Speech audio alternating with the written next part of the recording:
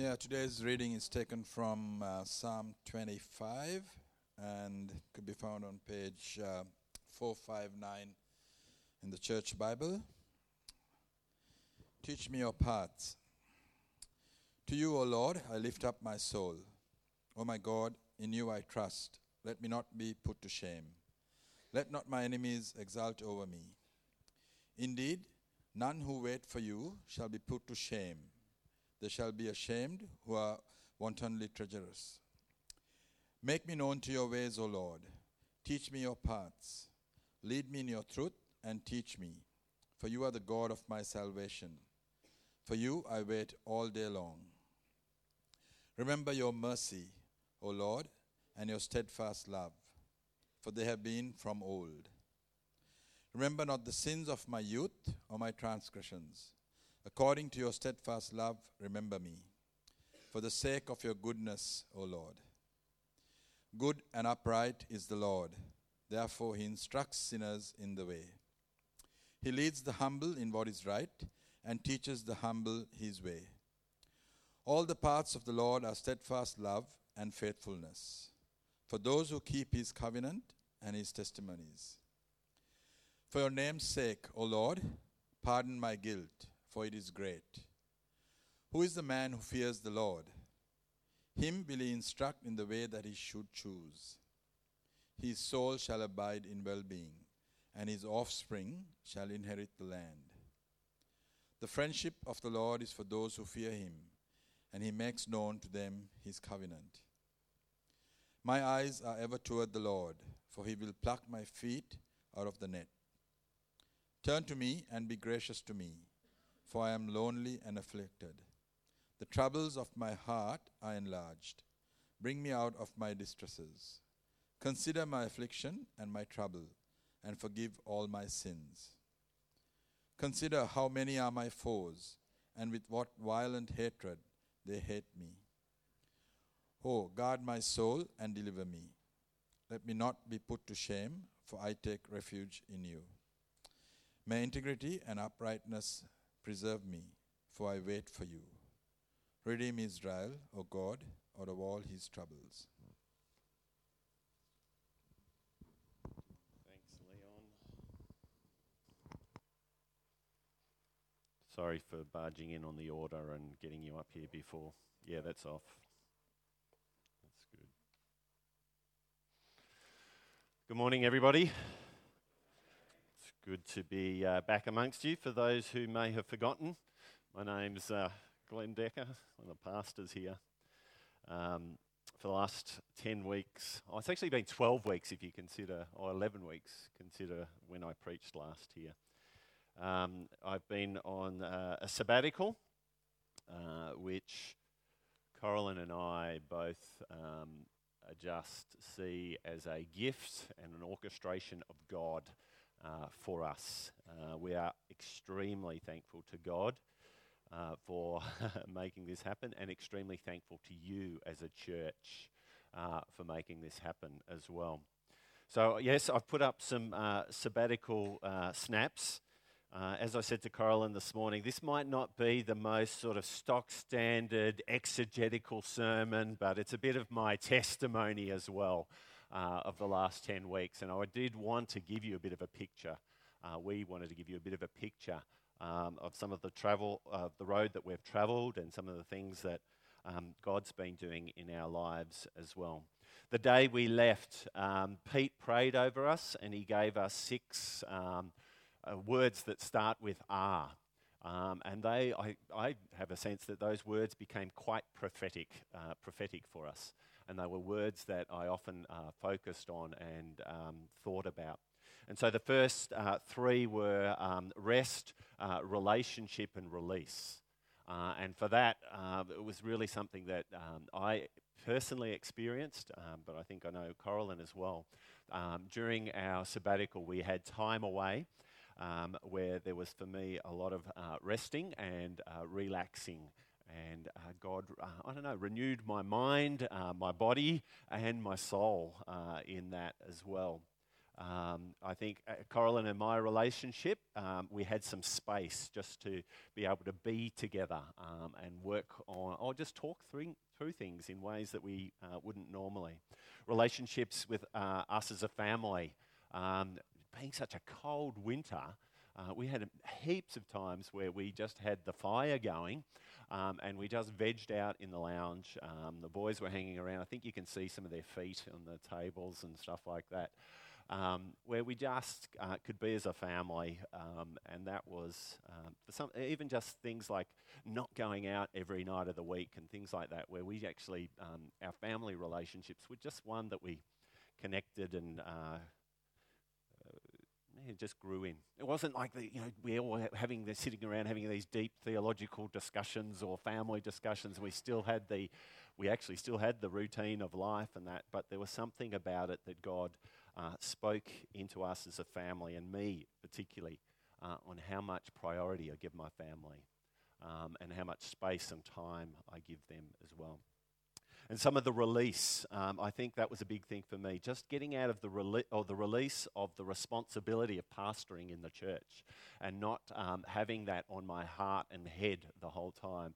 There was a sense of release of that sort of pressure, which ministers to your soul and your heart and your being. And I'm very thankful for that. So yeah, some of our snaps, I did lots of painting on the weekend. On the weekend over the sabbatical. That's been my creative outlet.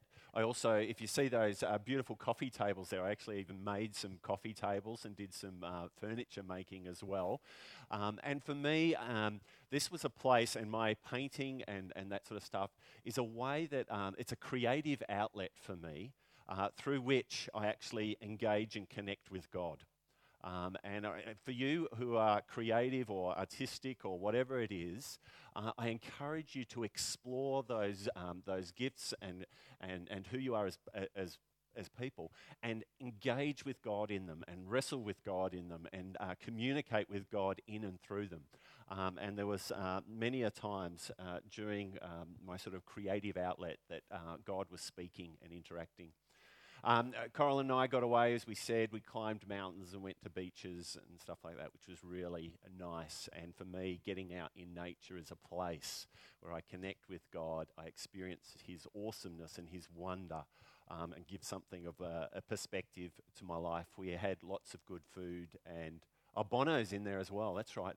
I started taking, Bono's our dog, I started taking Bono for a walk. I didn't do it lots, but I did a few times. And even in this walking the dog thing, I could have this interaction with God sort of as I was walking around our neighbourhood and stuff like that, as well as doing some stuff.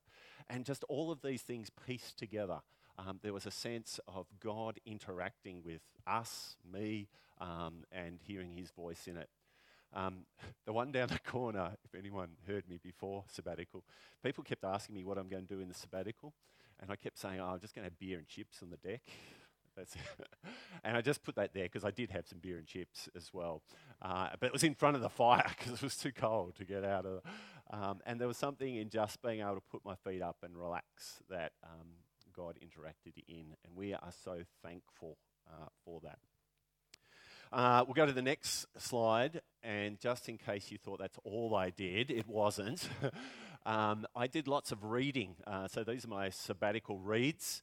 I said to people before I went on sabbatical, I hadn't read a full book, apart from maybe Simple Church, but I haven't read a full book for somewhere between 12 to 18 months. And I'd just been sort of snacking here and there and reading little bits and stuff like that. And there was a sense during my sabbatical that I actually got back my reading mojo or something like that, where I actually got some books and had the time to actually read, take them in and ponder them. So one of the key books in my journey was The Contemplative Pastor, and I'll share a bit about that later, where God spoke to me through that book. A book on prayer by Tim Keller, hero mine. And prayer, but it's the subheading, one you probably won't be able to read it, but it says experiencing awe and intimacy with God. Highly, highly, highly recommend that book in terms of taking your prayer life into an experience with God. and not just a list of things or a duty or stuff like that. The Heart is the Target, which is a Murray Capel book about preaching and how to engage people's hearts in preaching, which spoke to me as well. On my retreat, I read The Shack. If you haven't read that, that was a real a relational connection for me. It's challenged me and as to how I'm connecting with God. It's a bit controversial if you want to, but it was a book that just took me. I wasn't expecting to read it. It was just on a shelf in a retreat that I went to, and I just read it in about less than a day, and God spoke to me in that. One of the other books that I'm reading at the moment that I've started is Crucial Conversations, which is around how to engage with people around the truth and maintain friendships and relationship as you speak the truth in love to people as well. The other two books, or the big books, I read through the Psalms, through my sabbatical as well, and God spoke to me powerfully through the Psalms. And the book Revelation. So one of the other R's was revelation. Pete put revelation. And so I sort of, there was this sense of, what's God going to reveal to me? And he revealed to me to read the book Revelation, which is a bit freaky. But I actually read and God's been speaking to me through the book of Revelation as well, which I'll share about later as well. And through these things and through journaling, God probably took me to a place of deeper connection and relationship with him. I've said it before, and it's always hard to say, because I think you guys think, I'm a pastor, so I'm so super spiritually connected to God, and my quiet times and prayer life are just awesome and amazing. Well, they're not. And if I look back over the last 12 and 18 months before sabbatical, this is really what sort of caught me off guard when I started to engage with this. God showed me how little time I was actually spending with him and how much time I was actually doing stuff. And even my prayers had become, I've got to pray for, I've got to get my Bible read, I've got to do. And actually he taught me, no, this is about me and my relationship with you. And God took me to this place to learn to how to meditate on his word and to connect with him and sit with him. And as I speak about these things over the coming days, weeks and months, I'm going to encourage the church, you as a church, where do you find those places and where do you find those spaces to have that sort of connection? It may not look like a 10-week sabbatical, but there are I've become a bit of a sabbatical advocate. And it's how do you put sabbatical, this idea of resting and communing with God, how do you put that into your day, into your week, into your month, into your life? And I'm going to sort of talk a bit about that as we go through over the coming weeks and months. So there's some books. Going to the next slide, Sabbatical Reflections. One of the things that my coach, who I caught up with every couple of weeks, I caught up with Michael Vanderie, who was sort of coaching me through this, and he said, how are you going to capture these thoughts? And actually sort of encouraged me to grab a journal, and I journaled every day of my sabbatical, and just writing down thoughts, things that I'd been reading. And they're not pages and pages and stuff. I'm not a journaler that writes. When you journal, you don't have to write pages. It's just dot points. Some pages are quite blank, others are full. But it was a place to actually just sit and write and reflect. And there's a little book that I've got that I'm using to revisit and will pull stuff out of over the coming.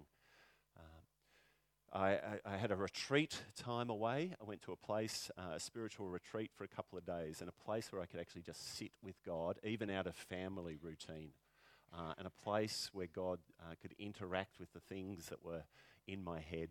Got up into the hills. It's a picture of a tree, if you're wondering what that was, and just connected with him in nature as well.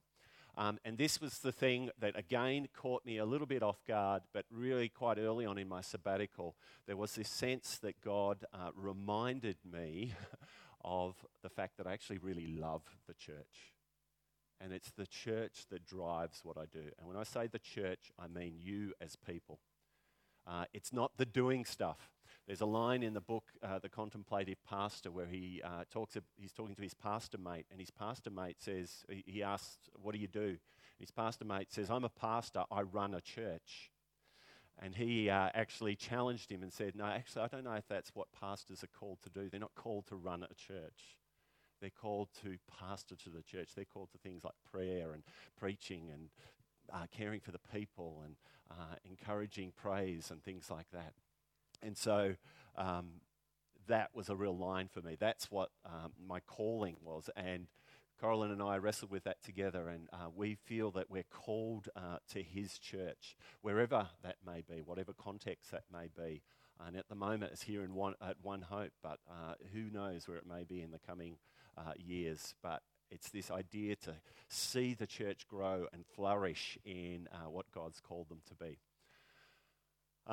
Meditation, discipline, delight. I want to encourage you in this because, I'm going to be talking about this in the context of 10 weeks. And I know that you guys do this in the daily life. How do you do prayer?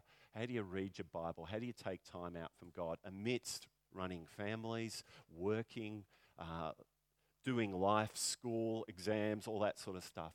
And there's something about that prayer and Bible reading becomes discipline. We talk about spiritual disciplines. We talk about that being hard work. And there is an element that's hard work. And one of the things that I've probably discovered and started implementing is this discipline delight. If your discipline doesn't leave you with a sense of joy at the end of it, then stop doing it. So when you're reading the Bible, I get yourself to the point at the end, what makes me smile about what I've just read? What actually brings me joy about? What is it, the truth of this, what I've just read, that brings me something of joy, that gives me a bigger perspective or something like that? Or when I'm praying, I don't know, what is it, God, that I just, that I've prayed stuff and that I can actually do that? I can actually talk to the living God and he hears and answers, and it actually brings me sense of delight. That I come to church and I praise him and there's all sorts of mess and stuff around, but it actually brings me a sense of delight. And I think for me individually, and I think for us as a church, how do we discover our delight again, our joy for this in the discipline of it? So we'll go to the next slide. So this sort of where Psalm 25, I preached on Psalm 25 before I left on sabbatical. And it had been sort of around in my head around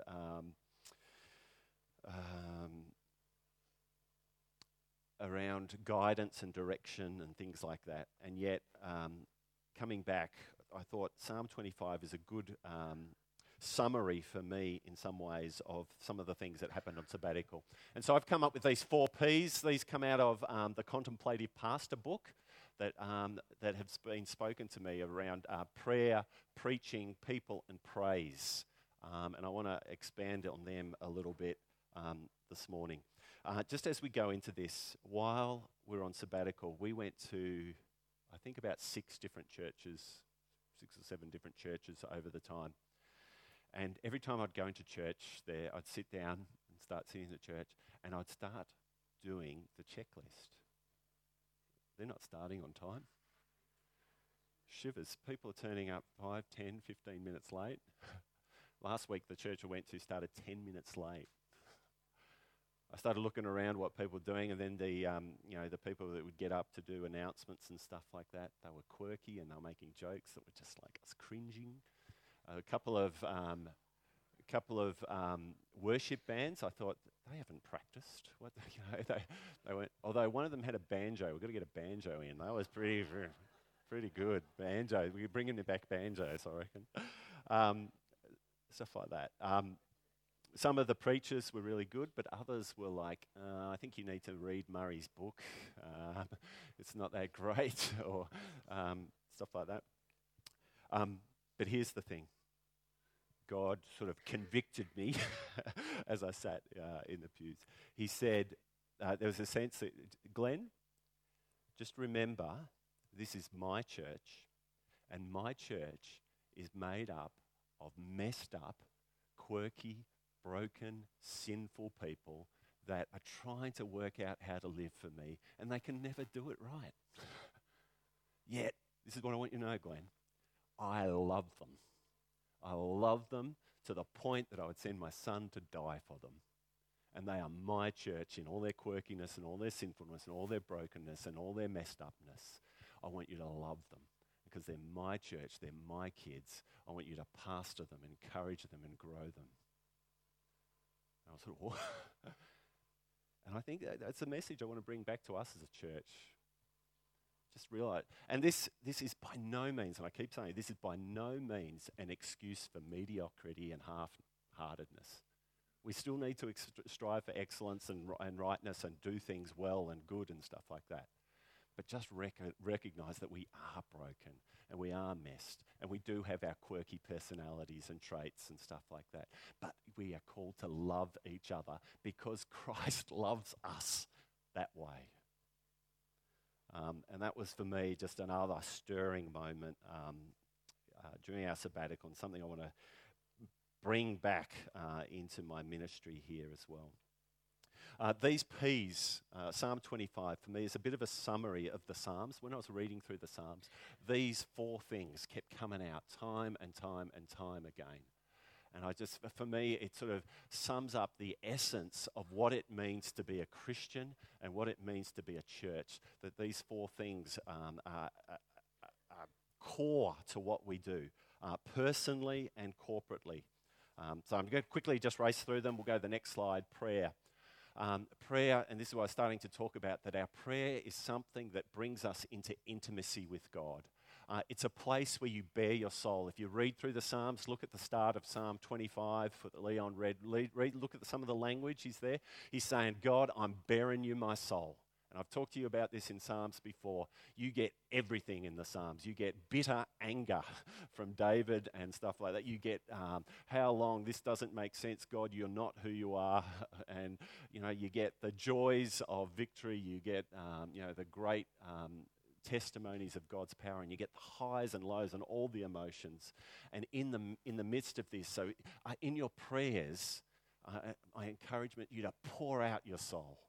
Bring out these things to God and lay them before him. And as I've been saying to people, I've been saying it here for years, and what you find pretty well in all the Psalms is, as I pour out my soul, as I pour out how I'm feeling, as I tell you what's going on, I trust you. You hear that in the front of the Psalms? I trust you, Lord. I trust you for who you are and who I am because of you. And in the midst of this circumstance, I will pray and cry out to you. And David does this particularly. So David, many of the Psalms, and for me as pastor in the church, this whole idea of David as leader of his people, and the call to pray for his people, the call to see prayer as an intimate connection place between God and his people. And I want to talk about that and use that in my ministry moving forward. We'll go to the next one, which is preaching. You might think, preaching. And I'm not just talking about preaching up here. Preaching is the proclaiming of God's word, or actually having people engage with the word. It might be preaching, it might be teaching, it might be meditation. And something that you read as you go through Psalm 25 and many of the Psalms, what happens is that David and the psalmist preach to themselves. If you have a look at some of the verses in there, in 8 and following, he says, how good is the Lord? He does this and he does that. So what's he doing? He's preaching to himself. He's reminding himself who God is and how good this God is and what he's done and what it means to have him connect. And so as we read the word, we need to take this word and put it into our hearts and say, what's this saying to us? What are you saying to us in this?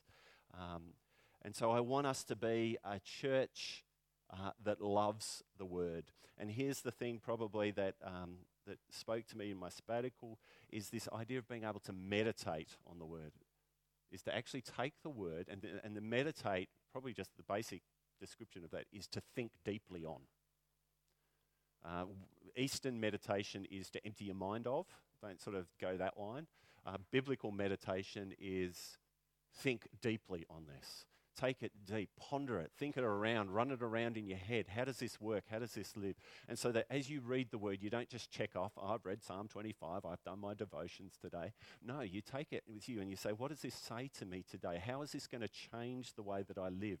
Can you write it on a card and stick it on your steering wheel of your car or something like that and say, what does this say to me today? Or I'm going to write it in my phone, or it's going to go on my computer, that I'm going to think about this and it's got to change me. I'm going to ask God, what does it mean when I read this? Whether it's a big long passage or whether it's only just a short little passage. This idea of thinking deeply on it, because knowing that it is God's word to us. And here's the thing that I constantly found as I spent lots of time in the Bible is the truth will set you free. The truth will set you free. And the reading of the Bible, what does the reading of the Bible do? It reminds us of who God is and who we are because of him. And I've been saying that for years around. The Bible reminds of who God is and who we're. So it doesn't matter what circumstance we're in. Remember all the Psalms? There's some Psalms where David's in the pit of depression. He can't even get out of bed. He said, my bed is soaking full of tears because I'm just so depressed and down. And what does he say? But this I'll do, I'll trust God. I know that you are the Redeemer of Israel. I know that you're sending someone to save us, and I'll trust you in it. And it gives a broader perspective. And when he's on the top of the mountain and he's just won a victory over his enemies, but he says, God, it's not me that's won the victory, it's you that's won the victory. It gives him a perspective again that keeps him humble in that situation. And he takes the word and he meditates on it. He takes it deeper to us so that it reminds us, and this is the line that I've been resonating with, it reminds us of our reality. Okay, so if we're believing this to be true, this is our reality. The reality is that there's a creator God who has promised that he will never leave us or forsake us, that he will get us through this situation. The promise is that there is a creator God that if you pray and ask, sometimes he changes that situation. And if he doesn't change the situation, he'll get you through the situation. And it starts to change my perspective. I shivers, yeah, actually. My life is held in the big picture of God. I am who I am because of who he is and who he said he is. And it changes things. People, where are we? Preaching people. This is the other one, and I've already talked about this. The church is full of messed up, quirky people trying to live for God. So love the people as God does. This is the way I love my church. I want you to love them the same way, for who they are and not what they do. And when I come to people, this is people in the church, but it's also, Andrew and I have this thing, we talk about a love in or a love out. And sometimes the church, we can be just a love in. This is not just a love. There's a sense that we love in and we know who we are, but then we turn around and then we love out. Because there are people out there that God's still calling into his community. We're on a mission to reach those who are lost and caring and hurting. But we need to know this, who we are, as we go out. And so we love in and we love out the people. We'll go to the next one, praise. And this comes fully through all the Psalms. What does he do through all the Psalms? And what does he do as he interacts with God? He tells God, he tells the church, and he tells the world who God is and who he is because of God. And that's praise. You tell other people who God is, what he's done. You tell God, you tell the world, you tell God, and you tell your church, your family, you tell the world how great God is, what he has done, what things he's done. You tell the world, you tell God, you tell others how great your life is because of God. And I'll put this, despite your circumstances. So in the midst of darkness, of depression, you still tell people how great your life is. Even though I'm feeling like this, I know that my life is held by the Creator God, and he has an eternal future set for me, and somehow he's going to get me through this. Whether I live or die, I'm in eternity with him. Isn't life great? And that doesn't mean you're going to be bouncing around happy and but there is a sense of contentment and hope and purpose as you begin to praise and tell people, tell the world, and tell God how great he is. So over the coming weeks and months and years, maybe, these things are going to hopefully come out of my ministry, and I want to continue to encourage us to be a church of prayer and preaching and engaging with people and praise, that we would be the children of God, living as his family for his glory. But if you're astute listeners, you might be asking a question right now. is where's Jesus in all of this? He hasn't really spoken about Jesus much. Where's Jesus in all of this? And that's what I want to do now is we're going to go and celebrate Lord's Supper because God has been speaking to me about Jesus and where Jesus fits into the church as well. So what I'm going to do is I'm going to ask our music ministry team to come up and we're going to sing a song about Jesus and then I'm going to lead us into a time of Lord's Supper and reflect a little bit on that as we continue to worship and engage with God as his people.